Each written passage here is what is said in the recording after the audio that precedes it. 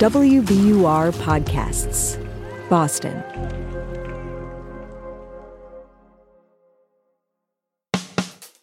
I'm Daryl C. Murphy, and you're listening to The Common.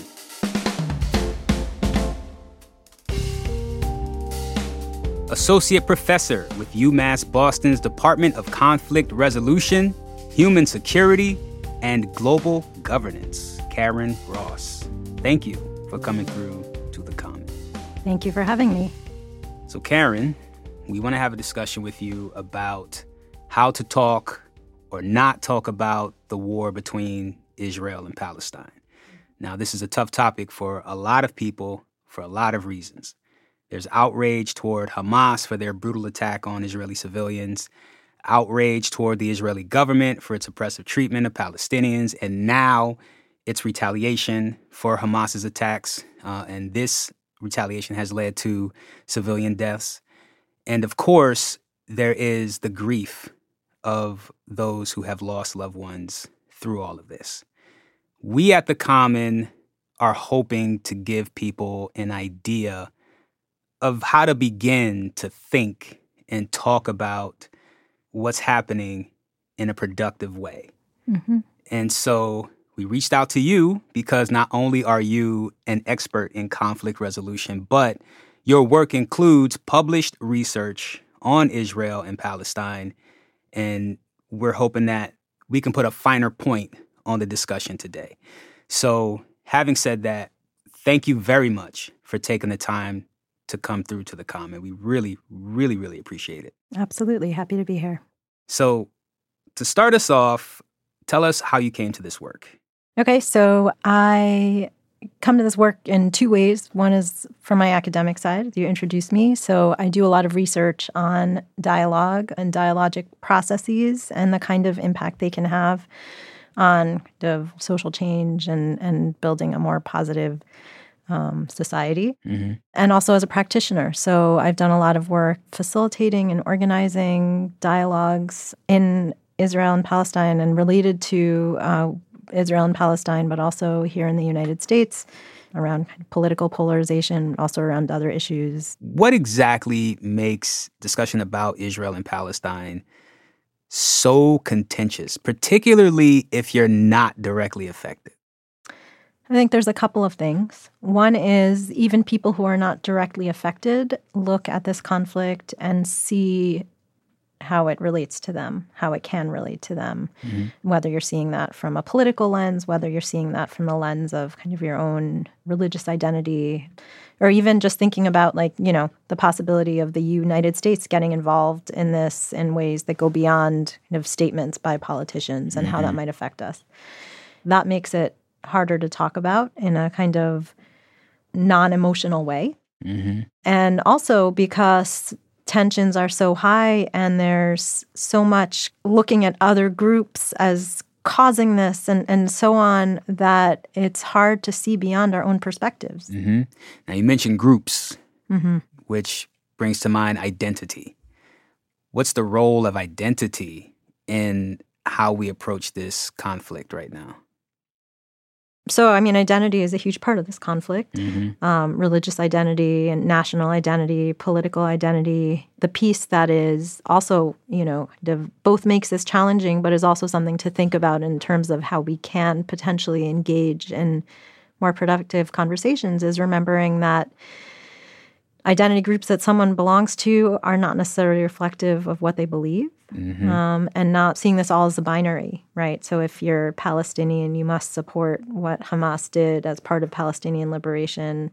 If you're Jewish or Israeli, that you are in favor of, wiping out the Gaza Strip right now.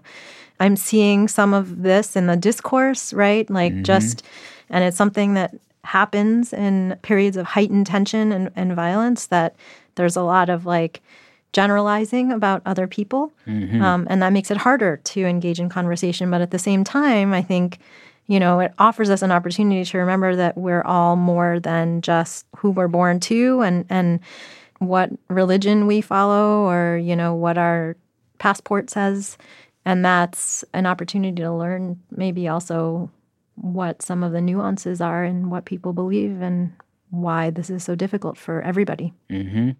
Well, what are the first steps people can take to begin to engage this, to think through it, and to start talking about it?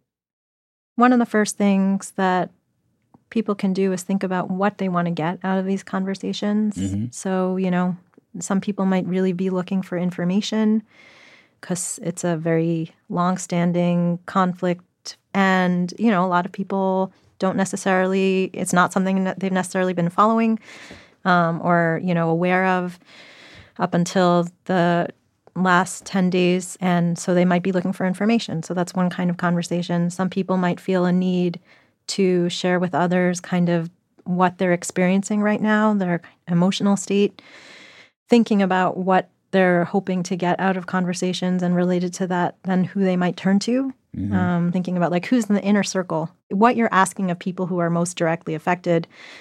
I wouldn't go up to someone Palestinian whose family's in Gaza right now and say to them, hey, can you tell me a little bit more about the history of what's happening here? Yeah, exactly. But there's other people you might ask. Mm-hmm. Then if you're having a conversation with someone who you have a relationship with, who you maybe you work with, or your neighbor, or someone who you're close friends with, and you don't see eye to eye on some of these things, then, I think there's a space for a conversation there, but helpful to think about, why are we going to have this conversation now? Like, what's our goal in having it? If you're going to try to change someone's mind, I think highly unlikely to happen, especially right now when tensions are so high, but, maybe to try to better understand why people feel the way they do and kind of where their beliefs come from, that could be a much more productive conversation.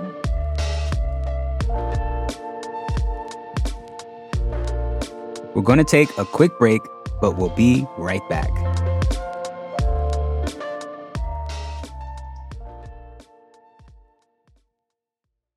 The world's clean energy future relies on ancient elements still in the ground. Without mining, there will not be a clean energy transition. But pulling them out of the ground comes at an environmental and human cost. Mining is intrusive, but the results are the building blocks for products that we use every single day. I'm Meghna Chakrabarty. Join me on Point for Elements of Energy, Mining for a Green Future. 5 special episodes. Listen and follow On Point wherever you get your podcasts.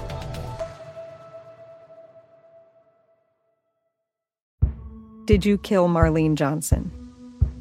I think you're one of the first people to have actually asked. From WBUR and ZSP Media, this is Beyond All Repair, a new podcast about an unsolved murder that will leave you questioning everything. Somebody should be in jail for murdering my sister. A woman who's never been believed. As long as they think I have done this, then they're not looking for who actually did this. And that's what makes it a cold case. No, it's a botched case. And a search for the truth, once and for all. Wow, it just gets more interesting. Beyond All Repair. Listen and follow wherever you get your podcasts. Be careful. You're digging in a place that's been very peaceful for a while. Do it anyway. Dig.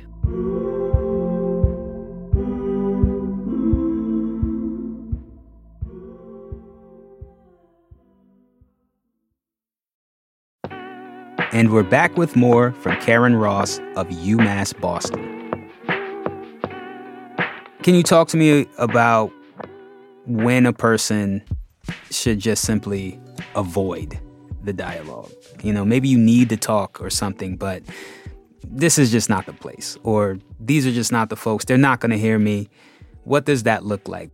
Well, I think there are places where you might feel like sharing your story is not safe. Mm-hmm. But also, again, thinking about like what you want to get out of a conversation, right? So when I think about dialogue, I really think about a space where people can share their stories and also feel like they're really listened to and understood.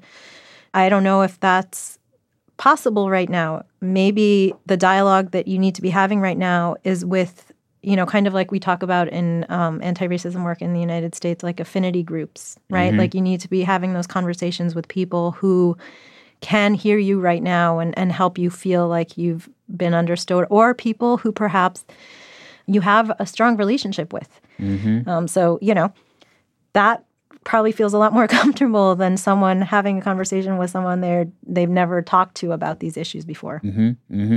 And anger's high right now.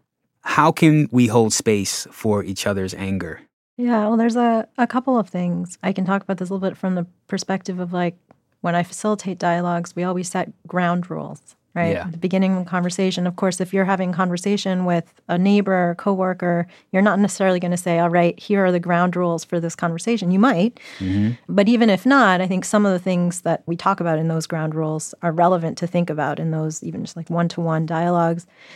One is speaking from your own experience, right? So, and your own personal experience. So yes, there is a lot of anger, but that anger is also connected to other things, maybe, sadness, guilt, helplessness, a lot of other emotions that people are feeling. And, speaking from the experience of those emotions rather than kind of general categories is one way. And so we talk a lot in the kind of peace building and conflict resolution fields about I statements, right? So if someone's saying to me, I feel really upset about this thing that happened at work that maybe I had something to do with, I can hear that they're upset. But if they say, I'm upset at you because you did this thing, then now I feel defensive. So the I statements are one thing. And then also I think in terms of listening, we all have a tendency to kind of like half listen and start planning our response. Yeah. So, guilty. Yeah, all of us are. I know I do it all the time myself. Like when I talk to my students and teaching them like facilitation and dialogue skills, things like summarizing back to someone what you heard from them. If someone hears someone say back to them what they were saying, then they feel heard and they feel understood. And then your focus as someone who's listening is on really trying to understand what someone else is saying rather than trying to figure out how you're going to respond to it. And I think that can help make a conversation more productive, even if, and most of the time, it won't change someone's mind, right? But it can really help you better understand where someone's coming from, why they're feeling so strongly about this or any other issue. And through that understanding, and kind of the larger sphere, create a space for starting to think a little bit differently about things. Getting to that place takes work, and perhaps it's a privilege for some people. I say all that to say that there's times where maybe dialogue is not going to fix anything. Can you just talk about dialogue not being something that's always accessible for people? Oh, yeah. If you are right now in the midst of experiencing death, destruction, loss of life as you've known it, then dialogue's probably not the right thing for you right now. Yeah. I believe with all my core in the power of dialogue, but it's not a panacea, right? Like it's not the answer to solving any conflict, but it is a way of creating connections across divisions. And those connections can then be important in figuring out potentially how to move forward together. But it doesn't happen overnight. A single conversation is a spark, but it's not what's going to solve any crisis. How can we be more supportive for people who are directly impacted by this, those who have lost loved ones or lost contact with loved ones in the region? How can we be better at holding space? How can we be better for them? Well, you mentioned holding space. I think holding space is really important. And what does that look like, holding space? Holding space looks different depending on who you're holding space for.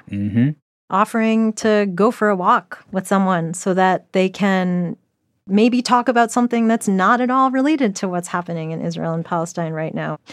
Or to talk about how they are feeling. It might be reaching out and saying, hey, I'm thinking about you, and nothing more. It might be asking them, do you want to talk about this? Or what could I be doing for you? Or it might be staying silent. Yeah. I think we all have a lot to say, but sometimes there's a time and a place to say things. And then, maybe sometimes there's a time and a place that better not to say anything. Sometimes it's just you just show up and shut up. Right. Just be there. Be there. Exactly. Can you recommend any resources that people might turn to if they want to better understand dialogue?